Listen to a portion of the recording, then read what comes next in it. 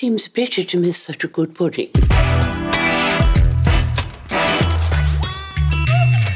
And welcome to Euro Pudding. This is Season 2, Episode 2 of Euro Pudding, the European Screenwriters podcast about writing and producing better TV in Europe with weird accents. Very weird accent. My name is Pierre Puget. I'm a French writer based in Berlin. And hi, I'm Philipp Schatzer. I'm a German writer and I'm also based in Berlin.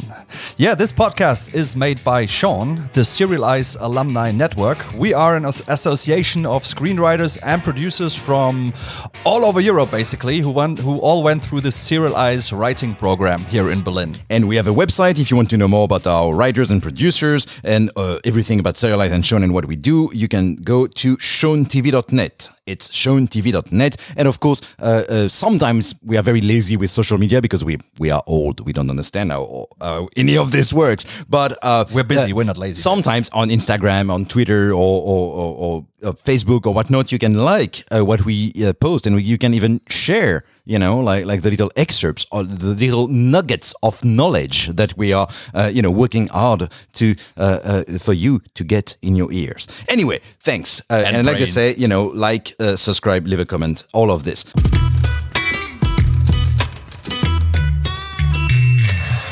So we have been bad. Why? Because we have promised that we would be faster, to produce episodes, that there will be like at least once a month, and we have failed you. Yeah, people. We did. We have to admit that. Yes, that's on us. I mean, this is still free work, but still a promise is a promise, and we failed you. So I mean, we have no. I think the best thing we can do is actually to stop promising. Stop promising stuff, but still give our best. Because that's what we still do. Exactly. Does it sound a bit like we're gaslighting people? I don't know. It's fine. No, we did not promise anything. No. Yeah, I think you misunderstood. Okay. So what happened for you in this more than a month? Yeah, it's been a busy month, I have to say. I mentioned in the last episode that I'm working on a medical show now. That's for ARD, the first German channel in Alle Freundschaft junge Ärzte, which I'm really busy with, I have to say. I mean, it's full time. And we're planning new episodes. And I just coming from a very hectic day with lots of brainstorming and ideas, where we're sitting in the writer's room and just brainstorming ideas for my new episode. And but it's been great. Would you say writing a doctor show is more difficult than being a doctor in an hospital? Because you have to invent first all the patients. Yeah. So I mean, the good thing is we always have a doctor we can ask questions to. So we can basically write stuff like medication and injuries, accidents that we basically want to write. And they're always double checking that, because that's, I think, what every medical show needs. I don't think it's different. I wouldn't say it's more difficult, because I've never been a doctor. I have no idea. We would need to ask our friend Samuel about that. He could actually relate. I wonder, being an hypochondriac, if working on a medical show would be a benefit or not for me. I don't think it would be. Yeah. The stuff that we talk about sometimes, it's really disgusting stuff. But it's fun. It's fun, I have to say. It's disgusting, but fun. But I feel like sometimes it's good to know that people have it worse than I do. Yeah. So you would write. That's what you would do. You would definitely always write about people who have it worse than you do. You definitely do that, because it's always about life and death stuff. Yes. Mostly. And real life is not.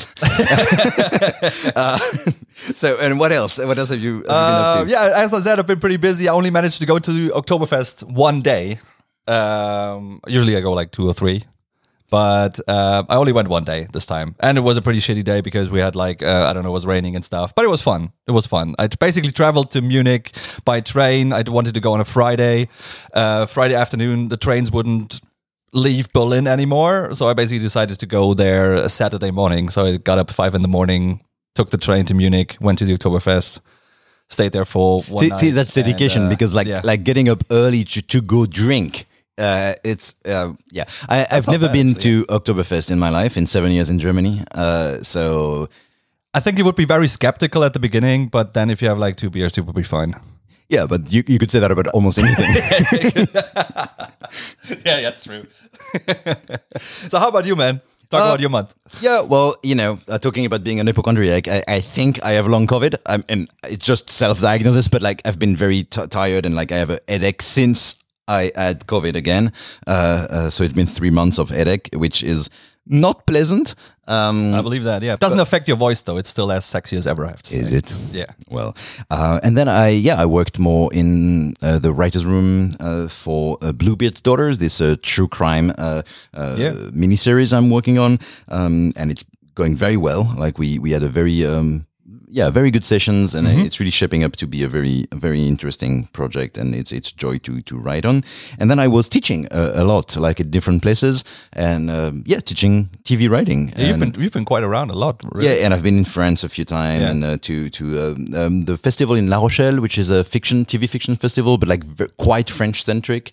But it's very lovely because it's on the ocean, and you eat seafood. And I took this as a excuse to actually start some like holidays at the sea with my girlfriend. So all in all, you know what? Not bad. It was kind of a workation, the word is now, I think.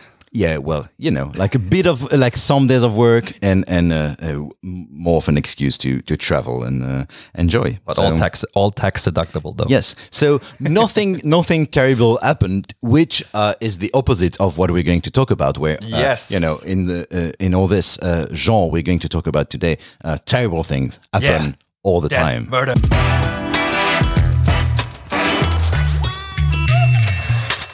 So today our main focus is about crime shows and crime adaptations, and we are going to do a big battle of deep bass voices because hello from London, we welcome here in the pudding writer and producer Ben Harris. Welcome! Hello, good evening, yes.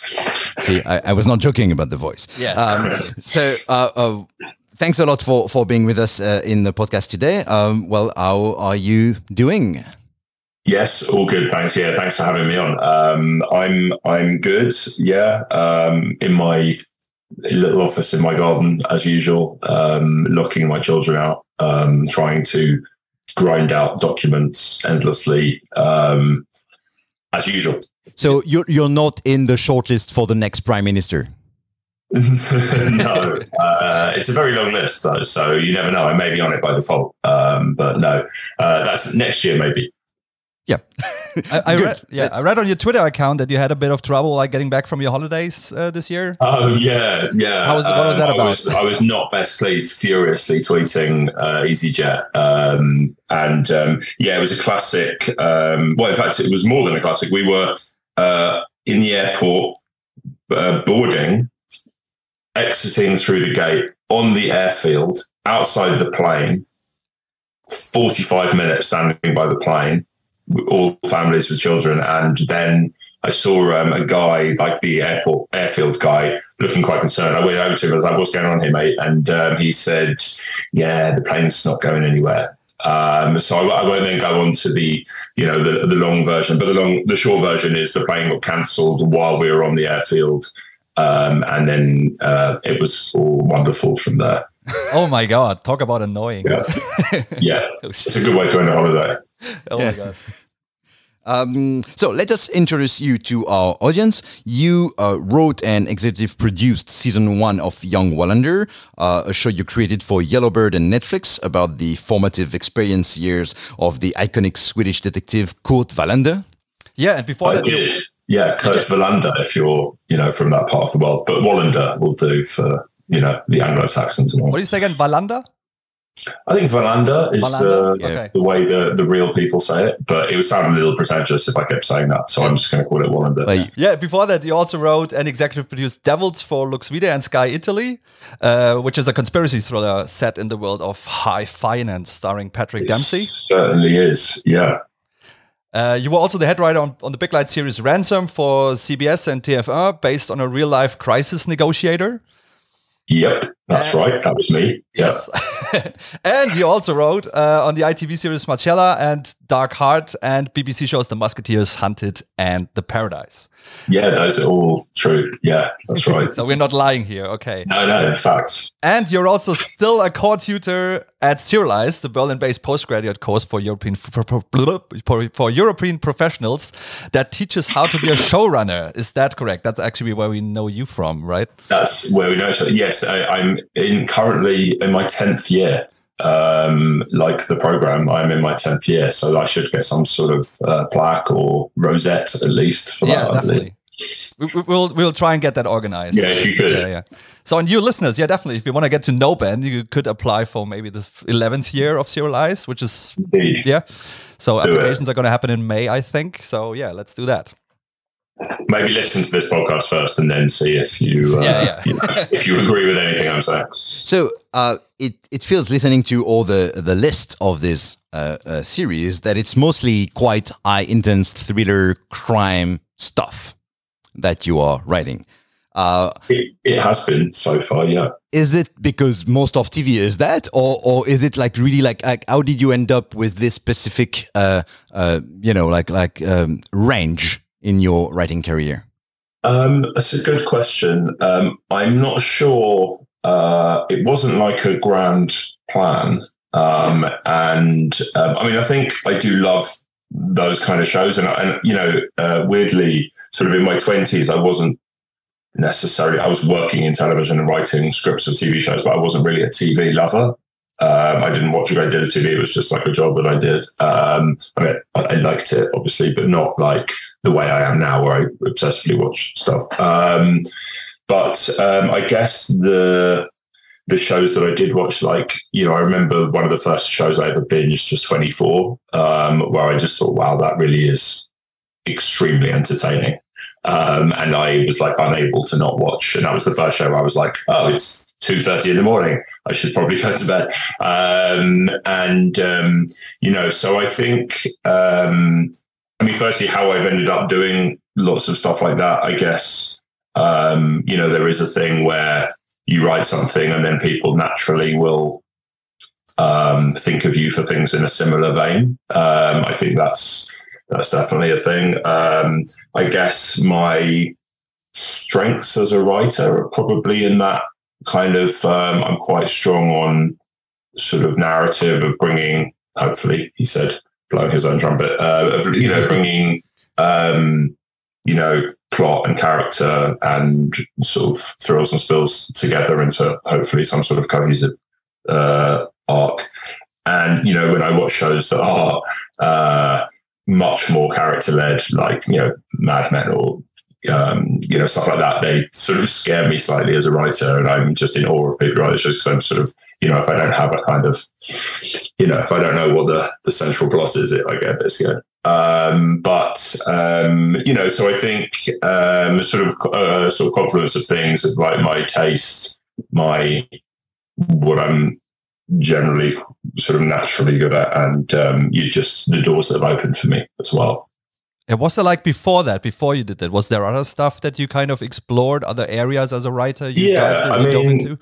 The first show I worked on was a show called Dream Team, which was a show about a fictional Premier League football club, which was not, but I mean, it wasn't crime. I mean, there were a lot of crimes in it. I mean, I think crime obviously is quite a broad church, in terms of the definitions of what it's not necessarily cops and robbers. I guess, obviously I worked with our, mutual friend, Frank Spotnitz, a fair amount, and he's done quite a lot of that kind of stuff. And so I've done a fair bit of that with him. And I guess, I have to tell you, the show Dream Team I did was not a crime show. And of the 1,000 shows that I currently am knee deep in development with, I have some of them are crime, but lots of them are, in other genres. But I suppose they all have, I have like spy shows, and I have shows that are, in music and stuff like that. But they all have crimes in them. I like illegal stuff generally. I think that's something I should say. Not that I'm a purveyor of necessarily criminal acts, just to caveat that. But I do quite enjoy observing them. Great. I mean, our listeners cannot see, the dead body behind you. That's just for us. So lots of crimes, not necessarily cops. Is that the distinction you would? Yeah, I guess so. I mean, like, cop shows are one thing. I mean, I do, I love a good detective show. I think some of, like The Wire or The Shield or stuff like that, those are kind of seminal pieces of work. And I think, I do think those kind of shows, they say a lot about a place and a time and what humanity is doing at that moment. And I think, as the world has kind of, I say progressed, that's probably the wrong word, that's probably not what we're doing, has gone on. You have shows where you have more corrupt police, you have more corrupt political figures above them. And so I think they're quite a useful kind of social commentary on what's right and wrong with the world. And, you have criminals who are good guys. And, in the origins of crime shows, they were less nuanced. But so I think they're really, useful sort of barometers of where we are as a species. Yeah, I think that's interesting because my problem with when I hear like, oh, there's this crime show and I always feel like, oh, another one. And like, for kind of political reason, I feel like as writers, we should be very careful about putting more crimes and policemen as heroes and stuff like that. So it's interesting what you're saying about this, like more balanced views, because starting to watch Young Wallander, I was a bit, okay, I will watch, of course, because you did it. But I was like, I'm not always like choosing to watch crime, because I always feel like this, there's more people being killed on TV than in real life, right? Like, there's like Europe has seen a reduction by more than half of all murders, and there's like 10 times more on TV. And so there are all these questions that always in my mind when I think about crime series. And then I was very pleasantly surprised by Young Wallander, because basically you talk about that in the show. Right. About all these questions. Yeah. Yes. I mean, I think, one thing to say, I think, as we all know, as we know, the kind of the building blocks, which, having been on Serialized, you will know of a TV show of like goal and stakes and time limits and stuff like that. Those are all inherent generally in crime shows, and therefore attractive to broadcasters, and therefore there will always be crime shows made for that reason, because they're good hooky for viewers. But yeah, I mean, with Young Wallander, I mean, it's a really interesting character, and that's one of the reasons why. Well, the sort of central reason why I was attracted to the project is because of he's got a very specific view of the world, and it felt like it was kind of, obviously the books, the original canon, are quite old now, sort of 70s, 80s, or even, early 70s, some of them, when they're talking about the, particularly towards the end of his career, Henning Mankell wrote The Pyramid, which is 3 short stories about Kurt as a young detective, which was sort of vaguely the inspiration for this series, and that was right back in, talking about the Vietnam War and stuff like that. So when I was sort of talking in talks to do it, I was like, the question you always ask is sort of why now? What is there a purpose to make this show other than just, wouldn't it be cool to reboot this franchise, which sometimes is enough. But as a writer, I think you're trying to find, like, what am I actually saying about the world today? And I felt like with the state of the world, Kurt is a sort of, I guess you would call him these days, like a left wing. He's a man who cares about people who are the least fortunate in society. And I feel like that's, that trait of his is quite pertinent in terms of like the culture war, and, that the world seems to be kind of divided by, I say this sort of slightly glibly, but people who care about other people and people who don't. And I felt like he was quite an interesting barometer of that, particularly, and then, which a lot of stuff I didn't know about Sweden as a sort of naive Londoner going into it. When I started researching Sweden, it's sort of very interesting social dynamics, kind of sort of growing racism problem, which is sort of the West's racism, xenophobia problem in microcosm. And it all just sort of spoke to me quite nicely as a sort of, it was like, I guess as you're kind of alluding to, it was like it's a cop show, but it's sort of more about him as a person and his take on the world. Just to little summary for our listeners, that the show starts with like Kurt Wallander being like this young beat cop living in a very like immigrant heavy neighborhood called Rosenstadt. Rosengard. Yes, almost there. Yeah. And at the beginning, a young white football star is being killed in some kind of terror attack, and it creates like a lot of xenophobic movement, and the like extreme right party is like taking advantage of this crime, and there's like basically social tumult in the middle of that. Wallander like gets a chance to become a detective, but at what price? I should have been there, man. I'm not cut out for this. I want Wallander on the case. He lives here, he has connections here. It's time to ask yourself how much you want to be a detective. I think I've got something. Hugo's murder was carefully choreographed to look a certain way. To escalate the immigration conflict. You're brave coming back. This came from the outside. Help me find who it was. The Hugo Lundgren grenade flipped a switch on a case that intelligence had been building for months. He's been smuggling weapons into Malmö for years. Going after him is what's known as a career ender. Yeah, you already hinted at it a little bit, that it was quite an interesting journey for you, kind of to as a Londoner, to write on a Swedish detective that, and that you have had quite some stuff to learn about Sweden and Malmö and everything. How did that come about that you as a Londoner actually got to write this? Just pure luck, I would say. I had been working with Yellowbird, who are a Swedish production company who had recently opened a UK branch, and I was working with them on another set of books.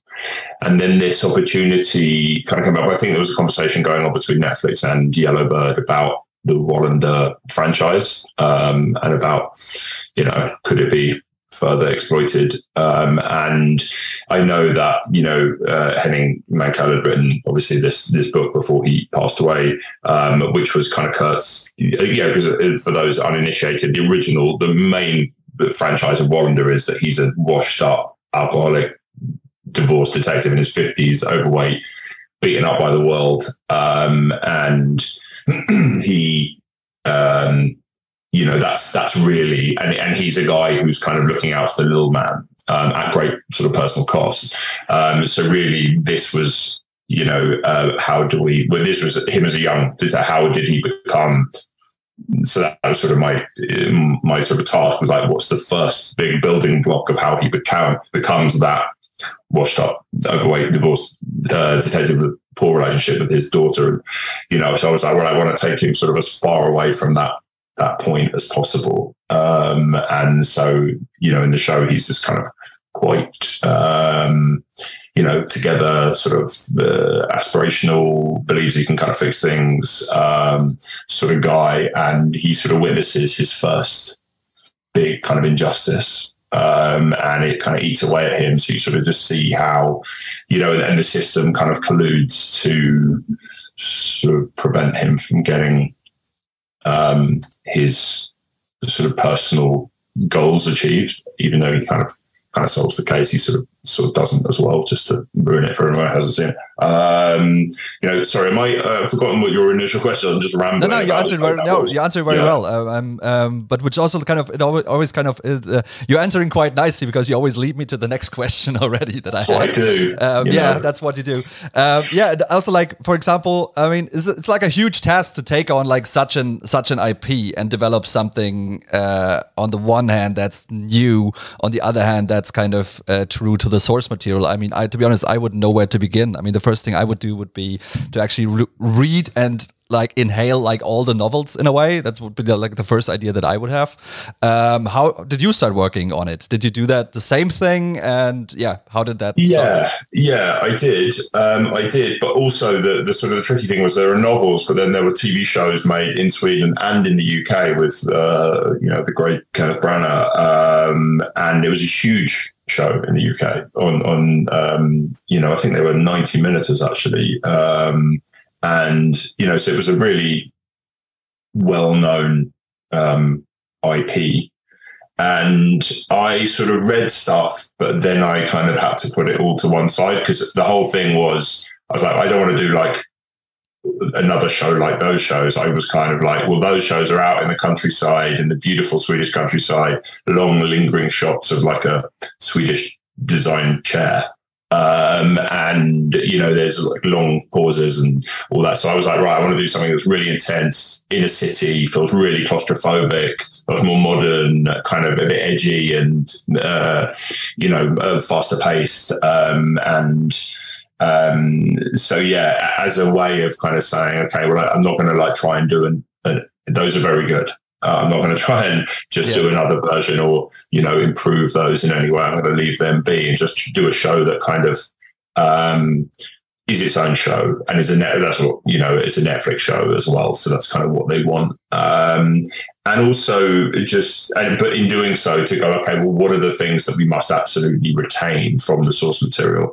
And those to me were those kind of central tenets of Kurt's character, his outlook on the world, and his sort of need to, his sort of the understanding that in 30 years his job will have kind of destroyed his life, and his obsession with kind of solving these crimes will have destroyed his life. So I kind of just wanted to go, right, here's a guy who thinks he can fix the world, and the world's going to kind of the system or the just reality of police work is going to kind of screw him over on this one, and this is going to be the first. So those people who have never watched a Wallander or read a Wallander before will go, okay, well, this is a good show about a guy who's trying to do good in the world and is finding it very difficult. But also those people who know the IP will go, okay, yeah, I can see how this guy, this fresh-faced sort of aspirational, hopeful character could then become this beaten up guy if this keeps happening. Yeah. Was it also, sorry, one more thing. Was it also, I mean, of course, it must be like very exciting to take on such a huge IP, but was it also a bit like sometimes, I imagine it also sometimes when you like want to go out and be creative, a bit of a weight to you? I don't know how to frame the question. Yeah, a little bit. Although I have to say, like, the Henning Mankell estate gave me some kind of do's and don'ts, which were very broad and not at all. They gave me no pushback on anything really, and equally Yellowbird were great and Netflix was great. So it was kind of, I felt like, there were a couple of times where someone said, probably wouldn't do that, or, but that's just regular storytelling stuff. I mean, yes, there's definitely a pressure of like going, you don't want legions of people going, this is not right. So you definitely have to check in with that. But in a way, it's kind of also just from a writer, sort of standpoint, it's quite, restrictions can be quite good because, it means it can't be anything. Yeah. So that's sort of a relief in a way. So it has to be like this in a way. You sort of already know what you're building towards. So it's quite an interesting challenge from a writing perspective because you're trying to create something which results in something that exists already. So, which I think is fairly unusual certainly not something I'd done before. So yeah, there was definitely a pressure with it, but equally, it's pretty exciting. Was the project always set in Sweden in English because the old series was also shot like that, or did you at some point imagine that you could make it in England? Or no, I mean, well, I had those questions going into it. Actually, and as it turned out, obviously there was a show in Swedish. The original Kurt Wallander show was in Swedish in Sweden, but then Henning Mankell was actually a big Anglophile, and he actually wanted the show to be with English actors and in English. I don't know why he liked us. He's one of the last remaining people who has any respect for the UK. No, it was never. I mean, I asked the question, of course, and equally, I was like, is this contemporary or is it chronological? Because Kurt Wallander as a young man would be, a long time ago. Yeah. And of course it was like, no, we're doing a contemporary take on Kurt it's all the other way around. He's getting younger as time passes. So no, that was a sort of a fait accompli, that one. And how do you work with English, like English actors and all this, do you care, how much is it important to respect Swedish culture? Because at some point you have this limit of it is in English with English actors, right? So in terms of, the uniform, of course they have the police with the S, but so at what point do you keep the realism, and at what point do you break it for English and fiction reasons? Yeah, I mean, that was a constant. It was like, where's the line between, because you can't have, it's in English, but you can't have an English, the uniform has to look right. And then it comes down to, silly things you get asked when we're filming. It's like, the art department want to know, is the briefing they're reading in the meeting, is that in Swedish or is it in English? And I was like, no, that's a good question.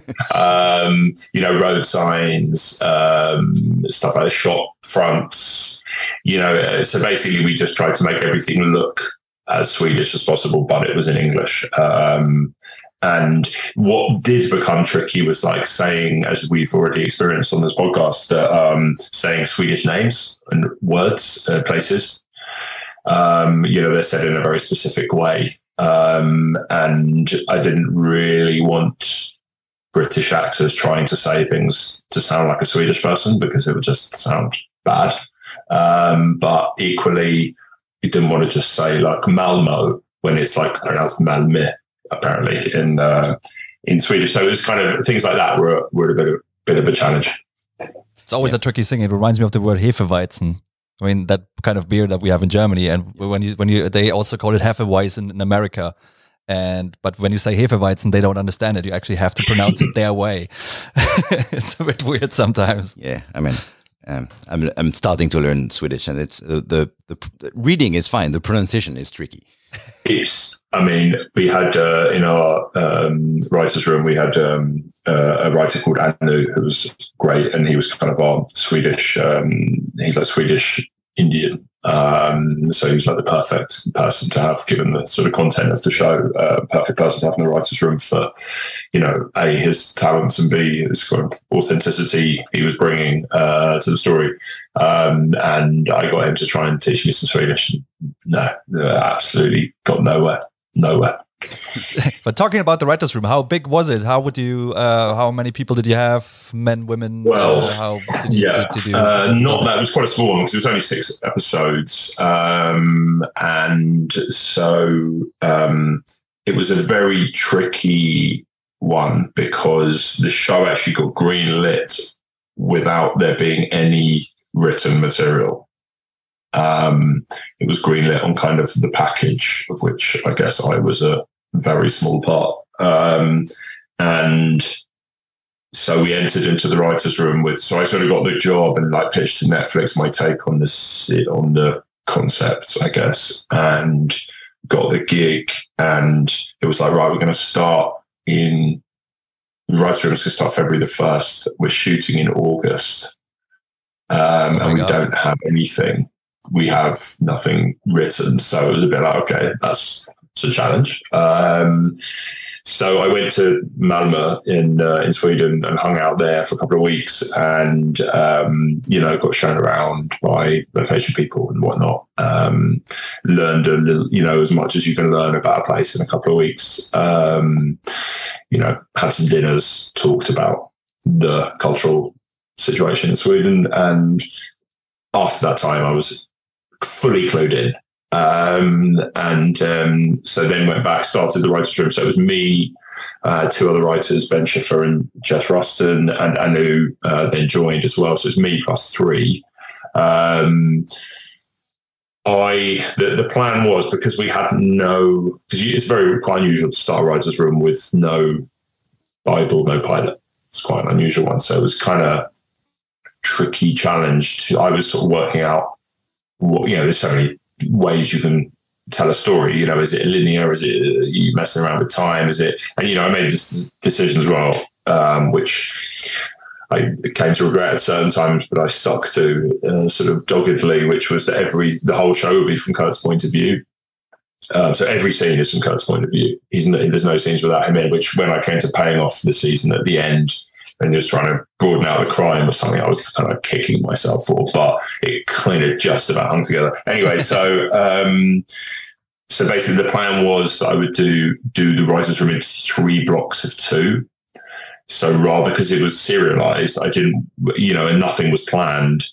I knew that in the writing of 1 and 2, it's not going to be like, I don't want to be storylining 3 and 4 before I've at least got a draft that everyone likes of 1 and 2, because I got no time to go forward and then go back. That would basically, we're just, the train is on fire. We've just started, we're already up against it. So we did a room, I don't know how long we did. I mean, it was probably about 5 weeks to start with. Did like a week on just the show, characters, the world, the overall plot, that kind of stuff. Maybe that may have been 2 weeks. I'm not sure. And just season tempoles. And then, the old sort of staple, which I like, 2 weeks per episode for 1 and 2. And then me and Ben, the other Ben Schiffer, went off and wrote 1 and 2, and then we reconvened and broke 3 and 4. Meanwhile, I was kind of rewriting 1 and 2. People were writing 3 and 4. Then they came in, so I was like, fixing those. And then actually there came a point where we had a bit of a sort of story meetings for 5 and 6, but I just sat where I'm sitting right now and just smashed them out with steam coming out of my ears. I experienced the full the fun part of the writer's room where you're all just sitting around making stuff up, and then the slightly less fun part of just grinding out episodes. And did you act also as some form of showrunner, like after the writing, to be on set or post-production and all this? Yes. I mean, it was probably wasn't what you'd call a full showrunner situation, purely because the writing went quite deep into the shoot, because I was still writing for most of it, so I couldn't be on set. As soon as I got most of the stuff written, I was out there in Vilnius, lovely Vilnius in Lithuania. Cold, but very nice. All the shows I'm writing at the moment are set on beaches or desert islands. I just had a word with myself at like 3 a.m. on a shoot, and thought, I was like, what am I doing? Well, you can do this now. I worked on 1899, which comes out soon, and it was all shot on a virtual set, so you can do your beach on a virtual set in Vilnius. Right. To be honest, I'd rather go to the actual beach, I reckon, as much as fun as that sounds. I did. Of course, I was involved as all the way till the end, that was really fun. I can't not do that at this point. I can't just, there have been times in my life where I've given scripts over and seen them on TV, and I'm not a big fan of doing that. Yeah, for sure. Let's maybe open to to other projects of more yours?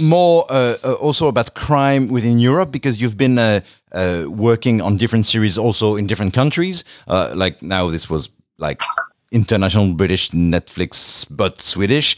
There's also this Sky Italia show that you worked on, and so how do you think like crime being approached by different countries, and especially as a European series? I mean, we are in the Europudding podcast, so it might be part of it. But how do you see the production and writing of crime series in different countries like that? Yeah, interesting. I mean, each one is different. The expectations are very different in terms of the process. It's very different. You know, like it's always kind of I think wherever you are, apart from probably, you know, as we're sort of showrunnery type people, you know, apart from, you know, I'm developing a show in the States at the moment, and they very much just leave you to do it, you know, because it's kind of, you're the showrunner and that's that. Whereas you know, and it's not so much, it's different here. Here, there's more, you know, in the UK, there's more kind of layers of script editor, producer, you know, and, you know, each territory, you know, I have a show in France. I've got actually a couple in Germany. I've got, you know, obviously Devils was Italian. That one I came in kind of quite late on, like that I wasn't on that from the beginning, like I was on Wallander. I sort of came in where the train really was on fire, and that was very much kind of work out what we've got and a way forward, sort of, you know, with very little time and a shoot date looming. I think in terms of, I mean, what I always find really interesting is, you know, I always find it really interesting how other countries work, how they're used to working. There's huge cultural differences. And, you know, in general, the UK is quite a mature drama producing nation, which I guess, you know, I mean, since I began Serialized, I think German TV has changed so much in that time. Like I remember speaking to the first year of Serialized, and they would just say there's no TV made for us in Germany. And, you know, that's changed enormously. And, you know, I've worked in Germany and continue to work there a fair bit now. You know, equally, I guess, I'm not enormously knowledgeable about the Italian market. But, you know, I don't think they were doing, you know, I think them doing sort of big international shows is probably quite a fairly recent phenomenon. And yeah, I mean, it was, that one was interesting because that was actually set in the UK as well, that show. So it was a slightly odd, sort of set in the UK with Italian protagonist, Italian production company. So that was very much, and actually my favorite episode of that show is the episode where Massimo goes back. I think it's episode 8, maybe, is where he goes back to his hometown in Italy. So I actually got to write about a small fishing village in Italy, which was more of a departure for me than writing about bankers in Canary Wharf, which I know many of them. So that was, you know, not so much of a challenge. Like at what stage did you come in then? Like just to explore that a bit more. Did they already have scripts? Did they just write themselves into a certain direction where the character was really not really working? Yeah, It was the shoot date was looming. I can't remember. It was like 3 months out, something like that. Maybe a little more, maybe a little less. I've probably blocked that out. They had 5 scripts which they kind of didn't love. They liked parts of them, but not others. And then it was a 10 season. So, and the back 5 was like a sort of a figment of everyone's imagination. So it was kind of like, right, we need to fix these front 5 with a view to like what's coming next. So sort of break the rest of the season. And then once we know what's coming, go back and try and align what's there with what we're going to do next. So they had a couple of Italian in-house writers, one of whom, Alessandro, was enormously helpful to me. And they've been on it sort of since the beginning, since they were kind of the keepers of it. And actually, all the people that worked there were great. I really enjoyed doing it. I loved going to Rome. It was brilliant. Rome's, a fabulous place. Yeah. And, I really did. It felt a bit like what people say Soho working TV was like in like the 80s or something like that, where everyone's kind of looking cool and really excited to go to work. And, there's that kind of energy, whereas now we're all a bit jaded and just sit around in our underwear with a laptop. Yeah. Whereas going there to work felt really exciting. Do you see a problem or too much, with writers or producers who come from these very, very classic one episode procedural, like small budget, like Blue Sky kind of thing? How can they turn, and do you see some friction with these producers and writers and directors who are used to one kind of local crime stories and now they turn to more ambitious international ones? Well, I mean, I think it sort of goes back to, what we were saying earlier about why crime shows are important, which is that they say something about that place and the world. I think definitely for me, crime shows really work best when you have a specific sense of where you are and there's a sort of level of authenticity that tells you takes you into a world that you don't know. So I think, obviously kind of like bigger international co-productions is a danger that just becomes a slightly, and this is, as you guys will know, a sort of danger of co-productions in general. They can become like the title of your podcast, like, everyone's got a little piece of their opinion about what it should be like, and it becomes a sort of a box ticking exercise, which obviously no one wants. I think, as long as something retains a kind of identity that is only specific to that show, then I think it's okay. I think it's going to work out. But and I think the sort of one of the challenges, they're commercially attractive crime shows to a broadcaster. One of the challenges of them, obviously, is that there's been so very many. So it's like, well, what's new about this one? What's good about this one? Why is it different? Why does it deserve to be on ahead of all the other ones, or in addition to all the other ones? And I think that's about sort of emotional integrity, and saying something about the world, saying something about now, saying something about a specific place, having some sort of insight that can only be made by that show, and it's not a kind of generic, run around and, catch bad guys type of thing. Because with so many crime shows out there, it's becoming like more and more difficult in a way to find that kind of bit of like a needle in the haystack. And to say something new about, or find a new place, or I don't know, creating this new kind of character in a way to make it fresh again.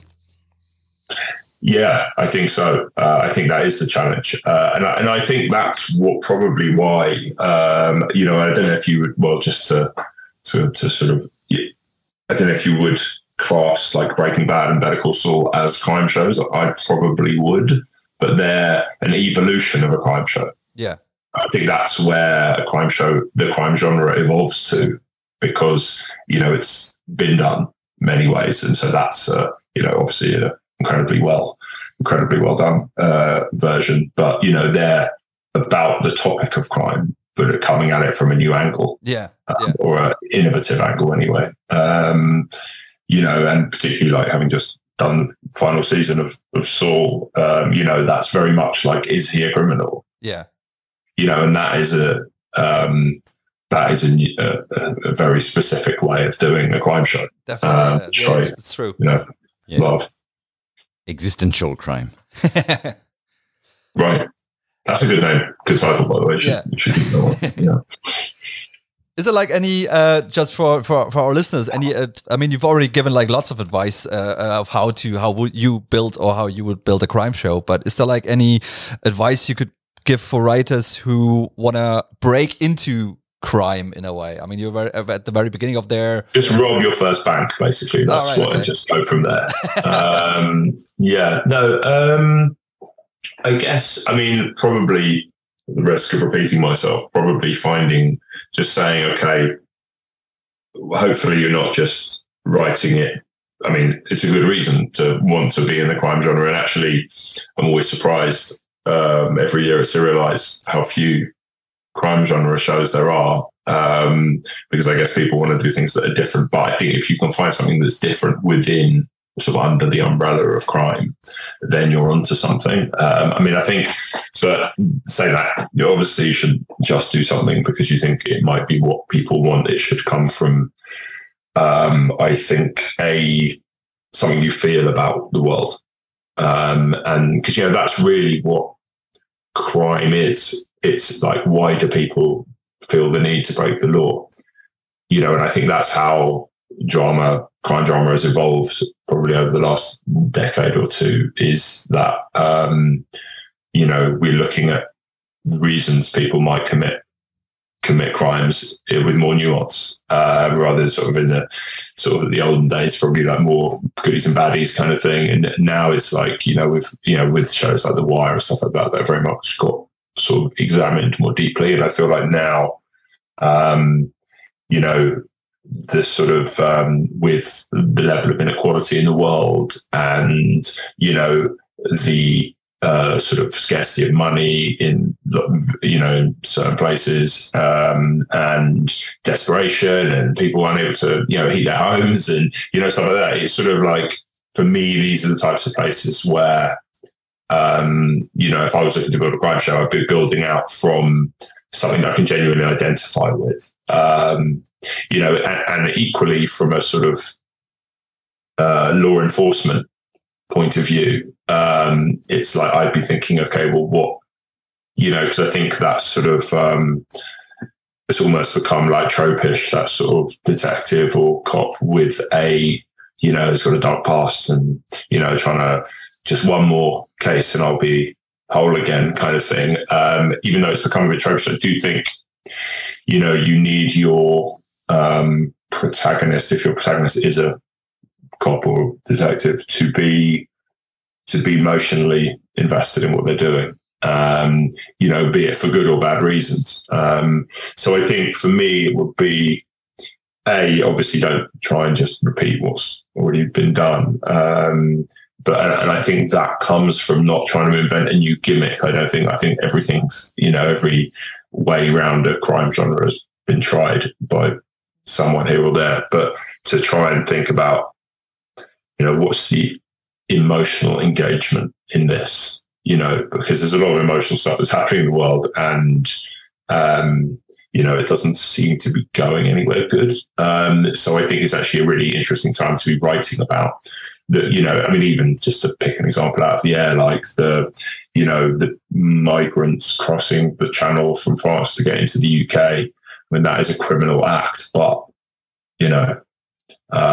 it's sort of packed with nuance, so I would be looking at it, just to say as well, like, I feel like the more specific it is, the better, think about one thing and broaden it out. But don't just always a policeman who deals with all manner of, I think the different homicide. Saying that, if you can write a series, an old-fashioned procedural series that's somehow got a new exciting hook to it, then you'd be laughing, because I don't think anyone's really doing those at the moment. Although I think Rian Johnson, yes, exactly. I think he's got a crime series coming out, hasn't he? An old-fashioned procedural. Poker Face. It comes out in January, and the trailer just got released, and we were talking about it, and he really announced it like as an old-fashioned mystery crime, like in the like of Columbo and Magnum. Right. So right. Yeah. I mean, I think without personally having the clout of Rian Johnson, I don't know if I would have managed to pull that one off. But I think, but it's sort of, to get back to my original point, I think it should come sort of from the heart out, if that makes sense. What's it about the world that's moving you? And that's the beauty of crime, is it is a kind of, it really does tell you what's happening it takes the temperature of humanity, I think. Yeah, well, you convinced me. Like I was a bit tired of all this like crime around in Europe, stories. But after an hour of talking with you, I feel like he's right. Pierre is hooked again. It's there's so much possibilities in that. Delighted to hear it. I actually have a show which about a serial killer that's a total subversion of the serial killer genre, which is definitely going to get greenlit any day now. And so when you see that one, that will be the one for you. Definitely. Yeah. And we'll have you. Hopefully, we will have you back on the show talking about that then. For sure. Yeah, definitely. All right. Well, thanks a lot, Ben, for being with us in the pudding. It was a pleasure. Yeah, it was amazing. Great to see you again. My pleasure, guys. Thanks for having me on.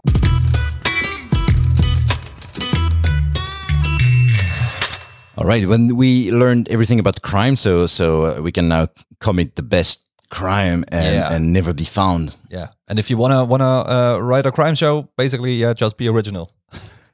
Find something fresh. No, but like it's true that he's totally right with that. I have this.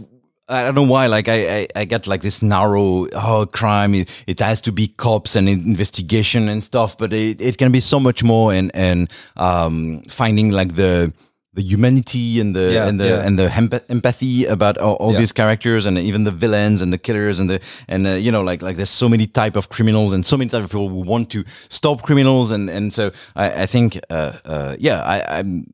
I got where you were coming from, being a bit skeptical about it, because you see so much crime on TV. I mean, even like if you just have a look at like a German TV, for example, there's like so much crime in the, crime comedy. There's the really dark stuff, the Tatort and everything. So I'm a bit afraid that, like even with the best intentions, and I'm not blaming anyone writing these crime shows, of course, but like in the end, you have way more murder on TV than in real life, and I'm a bit afraid that it creates, the perfect, this feeling of insecurity that is such an excuse for like extreme right, extremist party to want to act on, and maybe this is me too being too cerebral and political, but at the same time that this is always like a bit of one more cop story, it adds to this like kind of very, very conservative and fearful vision of the world. But for an hour of talking with Ben, it really showed that actually is doing the opposite. Like it's about finding the humanity in the people crossing borders and doing illegal things, and it's finding the humanity in all of these stories, and showing our world in its rough but true, and maybe trying to make not a better place, but like so. I saw like one side of it, and I think Ben like kind of talks very well about the other side of crime shows, and so I am convinced in that. But and also, if you just look at the skeptical thing that you were saying, where you kind of think that it kind of enhances this feeling of increasing danger, or however you might want to call it. If you look at it the other way, it's also a bit like it gives us some kind of escapism, the excitement that we don't have anymore in a way, and so it's also another way of looking at it. Sure. I'm not against some happy end. It would be but nice that all the that the heroes are not always the cops, because in real life that's not always true. Anyway, this was. This really opened my mind, and now I will think about what kind of original, personal, emotional take I can bring to crime stories. And I'm working now on 2 stories which involve crimes and even cops. You're good to go now. You know everything. Exactly. So I'm calling my co-writers right now. Yeah. All right. So Phil, what did you enjoy lately? Lately, I went to the cinema again, and the film, I had no idea about that film, to be honest. A friend of mine, Sam, he mentioned it. The film's called Triangle of Sadness. It's by Ruben Östlund. It actually won the Palme d'Or at Cannes this year, and I didn't know that. I only found that out afterwards, after I'd seen the film. And Ruben Östlund, Swedish filmmaker. He also made The Square and Force Majeure. Absolutely. And I completely enjoyed it. It was maybe 20 minutes too long. We went 2 hours for 20 minutes, but I don't know. I don't know the last time I laughed so hard in my life. It's basically a kind of, how could you describe it? Like a cynical, satirical take on the world of modeling and the rich, in a way. That's how I would describe it.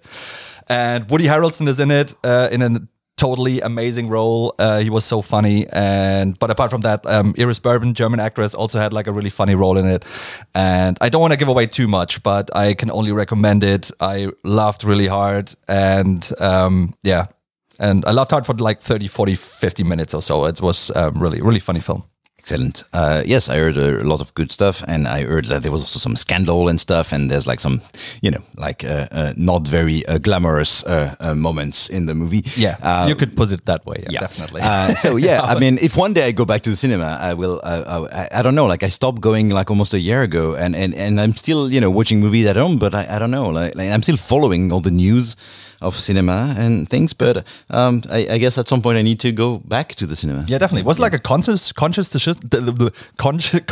decision that you made, or was it just like did you not happen to go to the cinema? I think I lost the enthusiasm for it in a way, because you got into like serious stuff that you might be able to recommend us. I don't know. No, I mean I always used to watch a lot of movies. Like I like at least I don't know, at least like 100 a year. Yeah. And it has really decreased this year. Okay. I still watch some old movies at home. I got like a bit tired with the zeitgeist. I guess maybe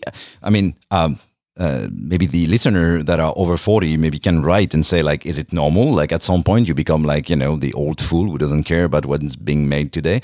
I don't know. I lost interest. Okay. About the talk, like the discourse.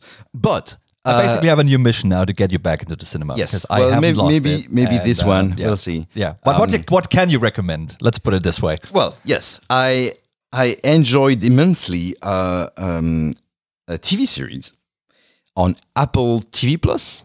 Okay, which one? Apple TV Plus, called Pachinko. Pachinko. What's that about? It's the adaptation of American bestseller by Min Jin Lee, who is from Korean descent, and it's created by Soo Yoo, who is also an American Korean screenwriter. And it's an amazing historical saga set between Korea at the end of the 20s, in the 30s. Okay. At the time when Korea was invaded by Japan. Yeah. And we follow the trajectory of this young girl at the time who basically lived this kind of very poor existence in Busan in south of Korea, and then is forced to emigrate in Japan at the time and live in a very bad condition. And it's like but it's not just her, it's also a family story, because in parallel to this story in the past, there's also the same young woman is now an old grandmother in the end of the in the 80s in Japan, and has to deal with her grandson coming back from New York and having to deal with like the family history and going back to her traces in Korea, and it's so beautiful. Like it's so beautifully shot. I cried in every episode. It's a beautiful like family drama. It's not afraid of going where it's emotional and all the big beats of this kind of like saga, but it's made with like it's beautifully shot. All the actors are amazing. It's also very interesting, culturally and historically, because it's not a period of time and the world that I knew that well, even though I've been to Korea a few times. But yeah, and it's also interesting because the English subtitles are like yellow when they speak Korean and blue when they speak Japanese. So you can understand how much these two cultures and the two languages are really intertwined in this family. It's a beautiful story of immigration and regrets and memories. I don't know. I really was grabbed by it. I watched the entire. It's only 8 episodes. I watched the entire thing in 2 nights. It's Is it like? Sorry to interrupt. No, and it's still to be continued. So okay, cool. There's like a cliffhanger at the end of season 1, but it's beautifully made. Like I really recommend watching it. It's the kind of ongoing big family drama that I didn't know I needed, but that really moved me a lot. It's also Pachinko. The title is this machine. You know, this Pachinko machine. It's kind of casino thing. You know, like in Japan. One-armed bandit. Exactly. Like a jackpot thing, but it's with like little metallic balls, bouncing and falling into different numbers, and it's really represents how the story is written. It's like this idea of chance and luck and coincidences, and now and because the family ended up being in charge of one of these pachinko machine place, but also it really represents how the story is written. I loved it. Is it like tone-wise? Is it like comparable to, I don't know, like if you say like a very moving family drama where you cry a lot, where even you as a viewer have to cry a lot, because a series that surprised me while I watched it was, for example, This Is Us.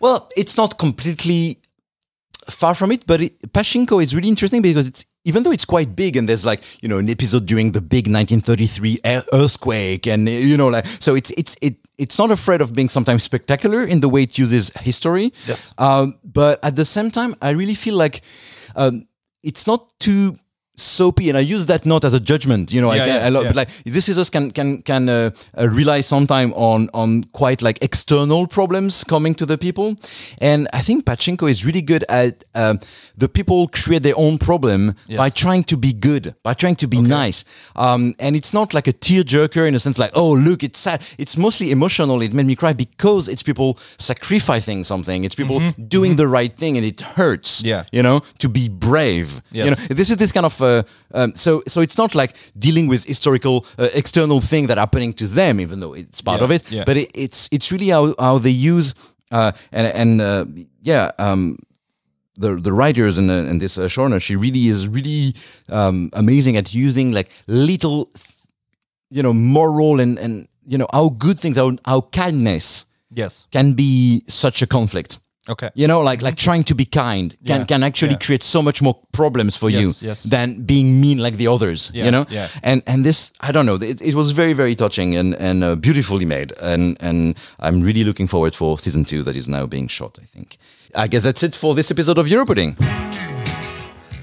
So thank you for listening. We will be back very soon with no promise of when, but hopefully very soon. With more exciting guests, and you'll find the show notes and links of what we talked about on our website. It's europudding.com and in your favorite podcast app. Yes, and tell your friends, like, subscribe, share, find us wherever on the internet, and say something nice. And you can also write us at, of course, info@europudding.com.